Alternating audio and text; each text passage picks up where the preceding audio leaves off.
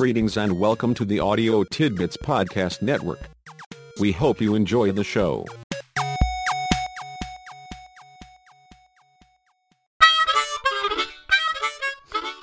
Welcome to the Leadership Shop Podcast. I'm James, your guide and the keeper of leadership tidbits selected just for you. Give this one a try.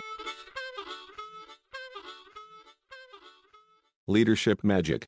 Good leaders make people feel that they're at the very heart of things, not at the periphery. Everyone feels that he or she makes a difference to the success of the organization. When that happens, people feel centered, and that gives their work meaning.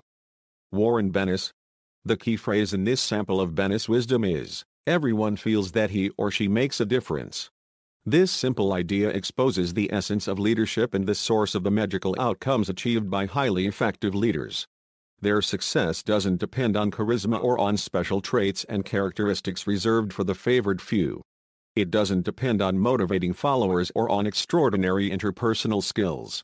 If you happen to have charisma, special traits or characteristics, a terrific knack for motivating others, or the gift of being charming, they sure can't hurt anything. Keep and cultivate all of them. Even so, if you help others feel that they make a difference, you are a leader of the first order, with or without an abundance of those exceptional, personal assets. Perhaps coining a new maxim may facilitate exploring the principle in more detail. Leadership is helping others seek what you seek. Consider the two elements of the new maxim. First, leadership is helping. Key here is first seeing that leadership is neither leading nor having followers. Rather, you are a helper who is helping other people. Max De Pree described it like this. The first responsibility of a leader is to define reality. The last is to say thank you. In between, the leader is a servant. As a servant, your role is to help. The point is that leadership is a helping profession in the same sense that teaching, social work, and the ministry are helping professions. Stop to consider what it means to be a helping professional. As a professional, you base your practice on accepted theory and knowledge, verified techniques and strategies, and on best practice. You don't make it up as you go along, base your actions on personal feelings or preferences, or just do whatever strikes your fancy today. As a professional, your behavior and actions are governed by a keen sense of responsibility. You are clear about the values that underpin your leadership and the standard you use as you help others seek what you seek. You do the right things right, the first time, on time, every time, no exceptions, no excuses. And you help others adhere to this standard. As a professional, you take the initiative to assure that what needs done gets done. If there is something important to do and it isn't getting done, it's your job until it's done. You assure that the necessary resources and services are deployed to complete the job. Further, you help others adopt the same orientation to personal and professional initiative.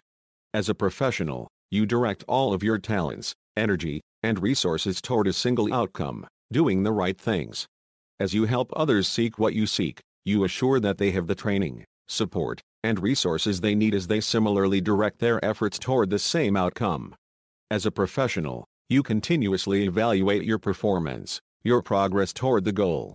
Continuous performance improvement, CPI, is based on a simple idea. You are committed to getting better and better at getting better and better. What's more, that commitment extends to helping those who seek what you seek to get better and better at doing the right things with you. The second element of the maxim is others seek what you seek.